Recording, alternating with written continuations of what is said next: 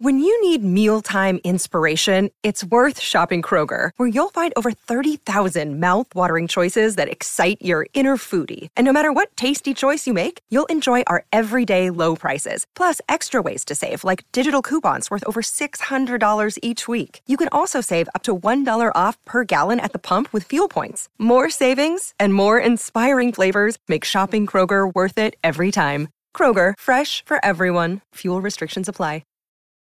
This episode is brought to you by Reese's Peanut Butter Cups. In breaking news, leading scientists worldwide are conducting experiments to determine if Reese's Peanut Butter Cups are the perfect combination of peanut butter and chocolate. However, it appears the study was inconclusive, as the scientists couldn't help but eat all the Reese's. Because when you want something sweet, you can't do better than Reese's. Find Reese's now at a store near you. If you went on a road trip and you didn't stop for a Big Mac or drop a crispy fry between the car seats or use your McDonald's bag as a placemat, then that wasn't a road trip. It was just a really long drive. Ba-da-ba-ba-ba. At participating McDonald's. Another day is here, and you're ready for it. What to wear? Check. Breakfast, lunch, and dinner? Check. Planning for what's next and how to save for it? That's where Bank of America can help. For your financial to-dos, Bank of America has experts ready to help get you closer to your goals. Get started at one of our local financial centers or 24/7 in our mobile banking app. Find a location near you at bankofamerica.com/talktous. What would you like the power to do? Mobile banking requires downloading the app and is only available for select devices. Message and data rates may apply. Bank of America N.A., member FDIC. This is the Olive Magazine podcast, a weekly roundup of food and drink chat brought to you by the team behind Olive Magazine. I'm Janine, Olive's food director and podcast host, and this is episode 152. This week, I travelled to Toonsbridge Dairy in County Cork to meet up with an inventive cheesemaker who's creating authentic Italian cheeses in the Irish countryside, and he's just brought a herd of buffalo to help him out. Then later, I catch up with cookie writer Adam to talk all about rice and why it's one of our most widely loved ingredients. Okay, so I'm here in beautiful Toonsbridge and with Toby Simmons, who is the owner of Toonsbridge Dairy. It's not what you would expect a normal Irish dairy to be, because you've got a slightly quirky angle, haven't you? We make southern Mediterranean cheeses, I suppose, is our big label. But we're particularly specialist in mozzarella and what we call pasta filata cheeses. Yeah. But we also have a flock of milking sheep up the road that we produce a lot of Greek-style cheeses, and we dabble with Portuguese recipes, and we're quite broad. So can you tell us how you got stuck? Because it's quite a big jump to suddenly start making Italian cheese in Cork. So my original business, when I was 20 years old, I started in the fantastic market in Cork called the English Market. Oh yeah, we're going to visit that later on today, yeah. And we started with what we call the olive stall. I found a supply when I was 20 years old in Germany and France on the border. Yeah. And we started selling olives and by extension feta and pesto and then mozzarella and buffalo mozzarella. And we started importing it. And sort of took this mad decision that we were going to get a local farmer to get buffaloes and make buffalo mozzarella in Ireland. So you were going to get a local farmer to go and source some buffaloes? Well, I sourced them. All right. Then we got it, and he thought I was mad. But anyway, we went with it. And that went so far, and we split up. And he has his own business now as well with making mozzarella. And then after that, we basically had to diversify even more. Right. From just making buffalo mozzarella to a whole range of cow's milk mozzarella and scamorza and these hard cheeses that look like eggs called caciocavallo. Yeah. And we also have the Italian Vincenzo Lamana milking sheep, and it's sort of in the last 3 years it's become. So really where did exciting. I think you said earlier when we were doing the tour of the dairy that you actually went to Italy to learn. You didn't just decide you were going to make these cheeses and just start doing it. You actually went over to Italy and found the source. Tell us about that.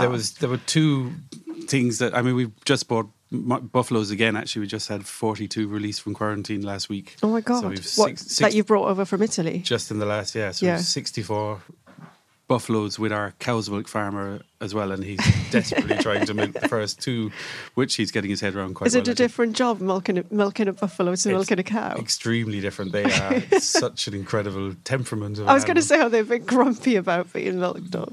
He said one day they go absolutely fine and they just stand there, and the next day they won't let any milk down for him. They are tricky, and anyone who's ever dealt with a buffalo will back me up. But there were two strands to the whole thing. One was to source buffaloes and work out how to bring buffaloes in and farm buffaloes. And then the second thing was how to make cheese, how to get all the equipment, and to work out how to really make the level of mozzarella like you find not in the supermarkets, in the artisan dairies in Italy. And there's a very big difference. It's not a raw milk product, but it's not a pasteurised milk product. Right. And they do a very critical thing, which is using whey starter, which is best described as backslopping. And I prefer to describe it as like sourdough bread making. All right, so you're using a starter that you can use again and again to add certain characteristics to the... Absolutely. Yeah. The whey starter it's yesterday's whey. Yeah. And we see it just changes all the way through the season, but it absolutely adds this unquantifiable flavour element, you know. So how did you, I think you said you looked upon being shown how to make these cheeses in Italy. You kind of basically knocked on a few doors. I knocked on the consortium of mozzarella. And I can't believe they're like, I'm not that, it's just that you'd think that they would be like closely guarded. I thought it was going to be thrown out of my ass, but Gennaro said, "Oh, Cork. I was in Cork for 2 years learning English. I love Cork." So straight up he was number 2 in charge, straight up into the office, and he starts telephoning all these little artisan dairies, and we got an artisan dairy in Capua. And in fact, the cheesemaker who worked in Capua a couple of years later came over to Ireland for 2 years and worked with us. And he came over to work with you? Yeah, wow. It's fantastic. There's great memories of Franco. So how long did you spend kind of learning the ropes, as it were? We spent 2 weeks, and then when we actually got buffalo milk ourselves in Ireland, everything we'd learned didn't work. Right. And technically the reasons are that the first milking of a heifer is going to have a really imbalanced type of milk. It's going to have huge protein and very low fat. Right. And the protein sort of blocks all the bacteria from working, and we didn't know that at the time, but I know it now. And there was all kinds of problems that we had. And then did you ever feel like just going, sod it, it's not going to work? We were wondering. It must be so frustrating. Because we didn't know if whether it would work. And then we got an Italian consultant in, and within 2 days we had mozzarella. It was okay. Yeah. And then it wasn't until Franco arrived that we really had mozzarella, that we had something that Italians in Ireland were telling us was better than what they were eating at home. And then once you'd sort of conquered the mozzarella, why... I think you said the process of making mozzarella, there are other cheeses like in the family? Is that why you were making... Or you're making all the other cheeses? So when myself and the buffalo mozzarella, the buffalo farmer parted ways, and we started working with cow's milk, which just at the moment, in a few weeks, we'll have buffalo milk in again. We suddenly started exploring the whole, what's called pasta filata family. And it's very interesting. It goes from really wet, fresh mozzarella to aged, like you'd see in Italy, 5-year-old aged caciocavallo. This hard, flinty cheese that is amazing. There's burrata, there's stracciatella, which is the centre of the burrata. Of course, you make ricotta. The minute you make mozzarella, you've got whey, and you make ricotta as well. I love the fact it's all kind of organic and everything happens naturally. That you've got the thing, you've made that, and then you've got the thing to make that. Yeah. We were saying we make butter with the leftover cream from the mozzarella. Yeah, because I didn't realise there was cream. I couldn't get my head around it. I was like, but if you make cheese, surely the cream goes into the cheese. But with mozzarella, you add the water in. What happens with mozzarella making is mozzarella, for everyone out there who's worried about this, is quite a low-fat cheese. Yeah, it is. Because you knock out a lot of cream out of the curd when you're spinning it. Yeah. And you can capture that cream again. We put it in with our ricotta as well, and it makes a much creamier ricotta. Yeah. Nothing goes to waste. Yeah, that's great. And you... And because you had all this cheese lying around, you just decided to get a pizza oven in as well, which is a great shout, I must say. And that opened up a whole nother avenue again, and it's like turned into this fabulous business of a wood-fired pizza oven. Yeah. We do Friday, Saturday, Sunday, and most of the products, it's either our real olive company stalls with olives and brilliant Italian or Spanish meats, and so on and so forth, or stuff from the dairy. Yeah, who makes the pizza? We've just got a new fella in called Robert. So, and is he a bit of he knows what he's doing with the dough? And he came from one of our clients who's got a wood-fired pizza oven. And actually last year we lost that. We had a fantastic Brazilian fella, and it ended up my 15-year-old daughter taking every Friday off school and making pizzas. Really? She loved it. And she was good at it. Did she get really good at it? Yeah. She's in transition, so it was okay. So what are your plans for the future then, for just expanding on different cheeses, or? I'd like to have. We see the cheese as 2-track. One, you have your bread and butter, mozzarella, halloumi, and scamozza, probably the three. Yeah. And then you have a sort of an artisan, bit more specialist, much more specialised, much more tailored to our selling ourselves on markets and stuff. And I'd imagine we're outgrowing where we are now, so we'll probably have to move some of it to another location. But we'd like to keep something here, definitely the restaurant, and probably sort of small cheese making. Yeah. So a lot of it must come from you. Just you want to experiment. You want to kind of push it a bit and start doing different things. Yeah, there's a lot of pride and there's a lot of interest. Yeah. And actually I've discovered that cheesemakers are much happier being challenged and being very proud of it. So you're going to give yourself a whole new set of problems to solve, basically, and that'll make you happy. Good at solving problems. Well, I'm good at making problems. If people are in County Cork, they can come along to the dairy, can't they? So it's pizza Friday, Saturday, Sunday. So we don't particularly. We're looking very carefully into the idea of having food tours. Yeah. But we're not at the moment. But we are. But they can come and eat a pizza and come buy and eat some. a pizza, and we've got a lovely shop with probably the largest range of olives in Northern Europe, in the middle of Inchiquila Parish.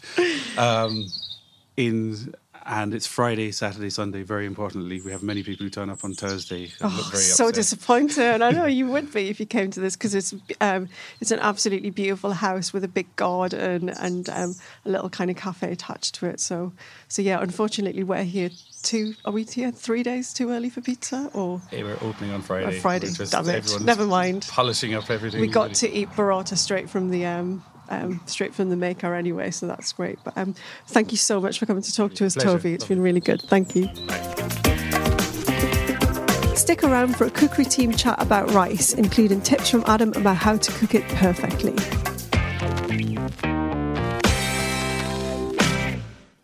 Okay, hi Adam, welcome to the podcast. Hello. Nice to see you. It's been a while. Yeah, I haven't been on for a while actually. So we got together today to talk about rice, because that is a feature that I've written about in our new May issue, which is out on the newsstands this week.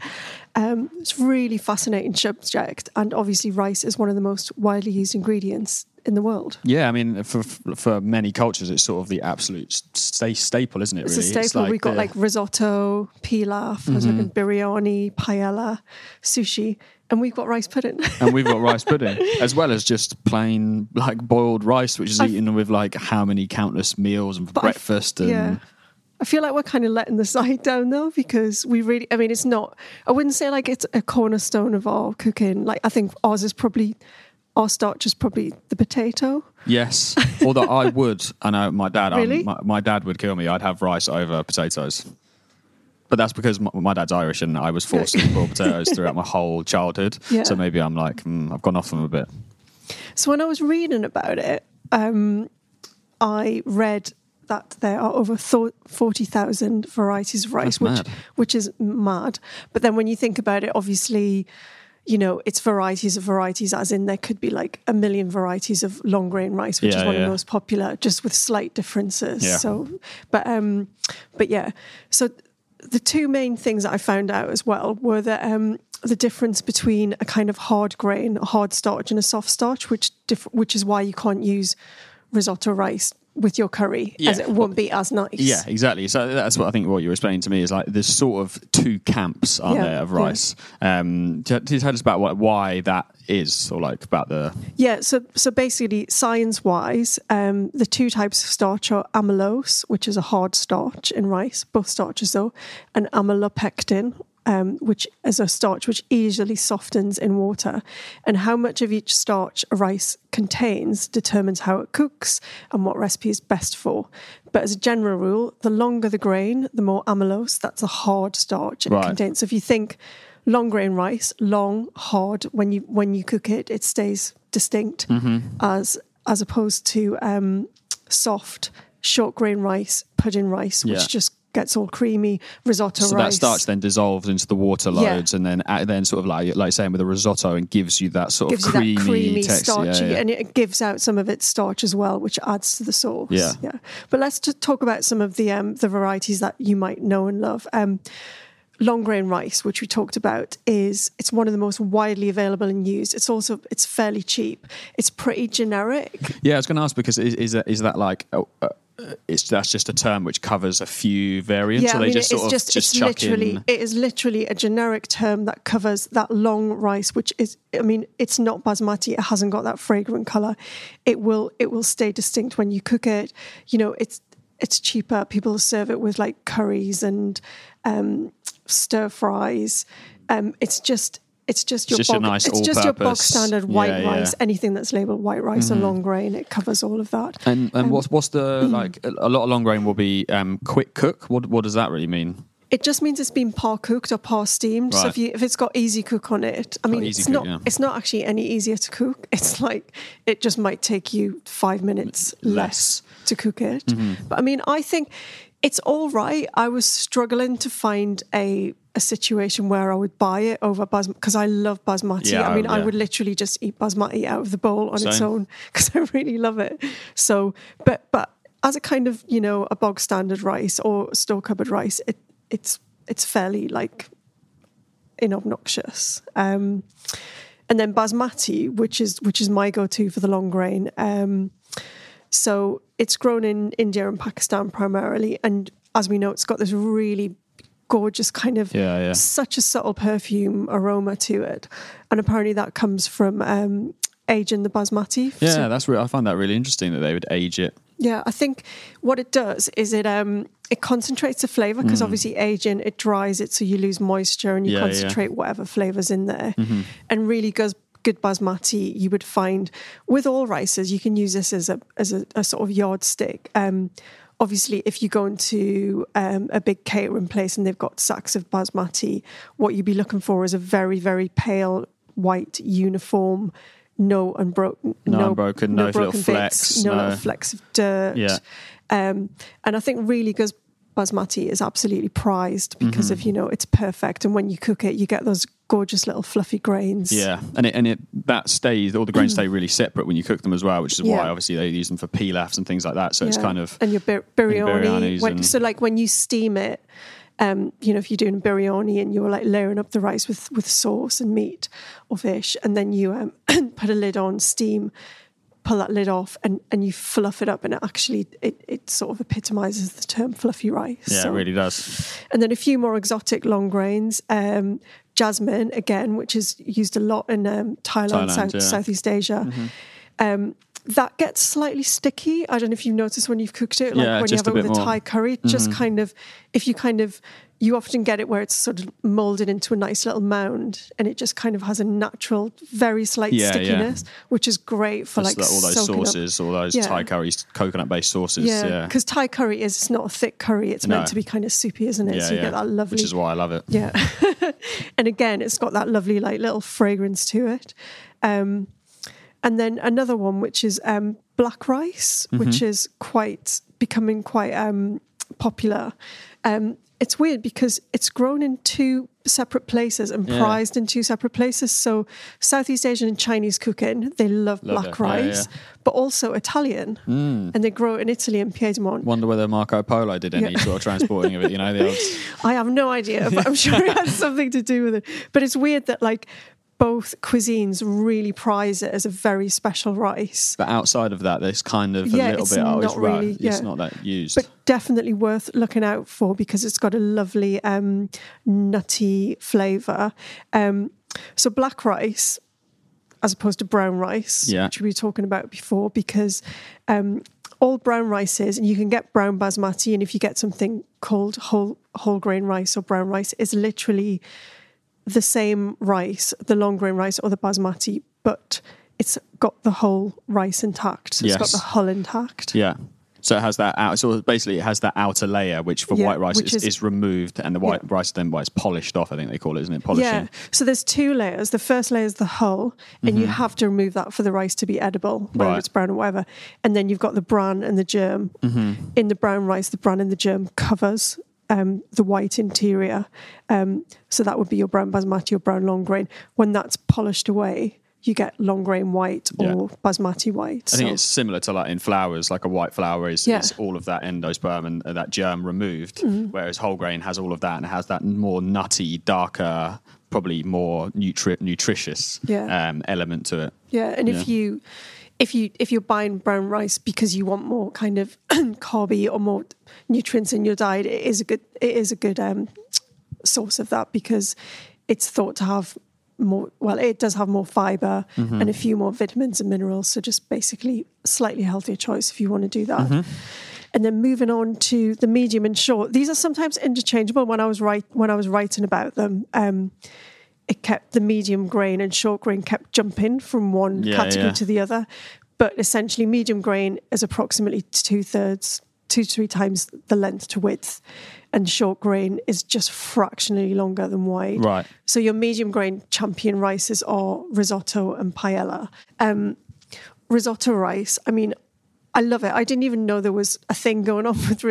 I kind of heard different varieties, but apparently in Italy people prize the different rices for their different qualities. Really, because you kind of buy risotto rice. And it kind of either has a different, like you might buy Carnoli or Piedmont or like one of those different ones, but you kind of like. Yeah, you don't know that just it's think of risotto. Yeah, I think if you were like heavily into your risotto, I think if you went to see, an Italian chef who was really into risotto, they would probably choose. They'd have a specific. The 3 main varieties are.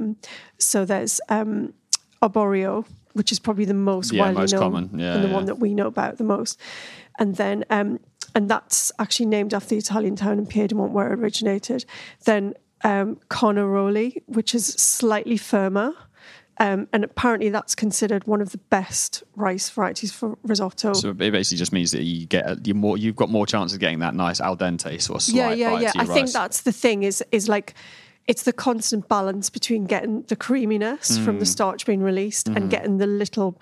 I mean, I think I've been in restaurants, I don't know about you, where I feel like they've undercooked because they're too scared of overcooking it. It's like, I don't want to be crunching on this rice. Because it can be really chalky when it's undercooked. It can have that sort of like, it's like almost like dry cloying texture.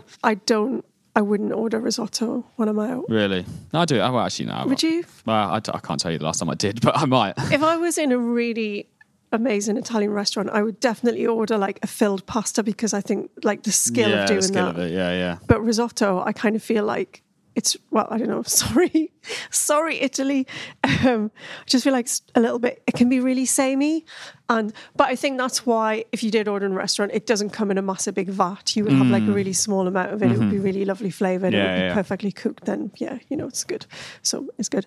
And paella rice, again, sold generically, usually as paellas. But if you see bomba paella, that is actually a paella rice variety. And it's really prized because the grains can absorb up to 3 to 4 times their volume. Amazing. Which is why you get that, you get that amazing paella liquid as your base. And then you get your bomba paella rice and it just soaks it all up. So you can get as much of that flavoured stock that, that you've made or anything into the rice. Because on its own, it doesn't taste of anything. So that's why you need it for paella. Yeah. And then another medium grain rice, which is a speciality rice, is sushi rice. So I would not go and use risotto rice. When you're trying to make sushi. Or pudding rice, which I once saw someone in a cookery magazine said if you can't get sushi right, use pudding rice. Don't. It's not the same. Like sushi rice is a specific type of rice that has been grown to have the specific kind of things that are needed to make brilliant sushi. Mm-hmm. So it's that ever so slightly sticky, but not too... It's just got a bit that slight stickiness to it. Sticky, but not claggy. Yeah. So when you season the rice and then when you form it into your sushi rolls or whatever, it just stays together. Yeah. But it's got like a gentle bite to it as well. So always look for sushi rice. It's usually pretty much always labelled as sushi rice. So that's what you should be looking for. And then on to our short grain rice, which is pudding rice, which is one of our favourite things in this country. I'm a massive fan of rice pudding. Not one of mine. I don't mind it. It's all right. See, that's the thing. Like, I wouldn't plough through a big plate of risotto because I'd find it really boring. But for some reason, like when it comes to rice pudding, what would you eat it with as well? We had a bit of a debate in the office. Some people were jam, but that's a bit sort of school days. I would just have it as it comes, but not with. I'm not like. I remember my mum saying when her and her brother used to fight over. You get that skin on the top. Yeah, and I know some people are really into that, but no, I'm all about that creamy bit underneath, basically. Yeah. I did. When we tested it and shot it, I did very much enjoy it. Yeah. As like this is nice. Yeah. But I don't think you have to be persuaded. Yeah, a little bit. So just quickly to finish, I know that you're a bit of an expert on rice cooking, and you've got a little perfect method. So we're talking cooking basmati here. I would just talk either us basmati or jasmine or long grain. To be honest, this is the absorption method. So which I never use. Which a lot of people don't use. It's pretty simple, really. Okay. Well, actually, it's pretty simple. I'm probably going to talk about it for about 10 minutes. Go on. Easy. So weigh your rice or measure it, because I always just use double volume or weight rice to water. Okay. If that doesn't make sense, if you've got 100 grams of rice, 200 grams of water or 200 millilitres of water. Right. Pinch of salt into a pan. Like usually a small pan, you don't want too much surface area along the bottom, because that will affect, evaporate. Yeah, exactly. And bring to the boil. Yeah. Boil it for 1 minute without the lid on. Okay. Turn it down to like the lowest setting on a gas hob. Yeah. Put a lid on it. Cook it gently for 10 minutes. Take it off the heat and let it steam with the lid on still for 10 minutes, and you'll have perfect rice every time. Every single time? Every single time. Okay, I'm cooking rice tonight, so I'm going to go and try that. I'm coming in tomorrow and I'm going to feed back. For the letters of complaint, we do have a PO box number somewhere for people. PO box XXXX. Yes, but that, for me, works 75% of the time, every time. Okay, I'm going to... You said 100%. I'm going to try that tonight. No, it does work 100%. It does work. Brilliant. That is good. Cool. Okay, well, thank you very much for that, Adam, and thanks for the tip. Cheers. So that was the Olive Magazine podcast. If you like this episode, please head over to iTunes and leave a review. We'd love to hear from you. If you'd like to find out more information on things in this episode, you can visit our website, olivemagazine.com. You can pick up a copy of our brand new May issue with all the info about rice on the newsstand now, or go and download the app version. Bye for now, and we'll be back next week with more food and drink chat.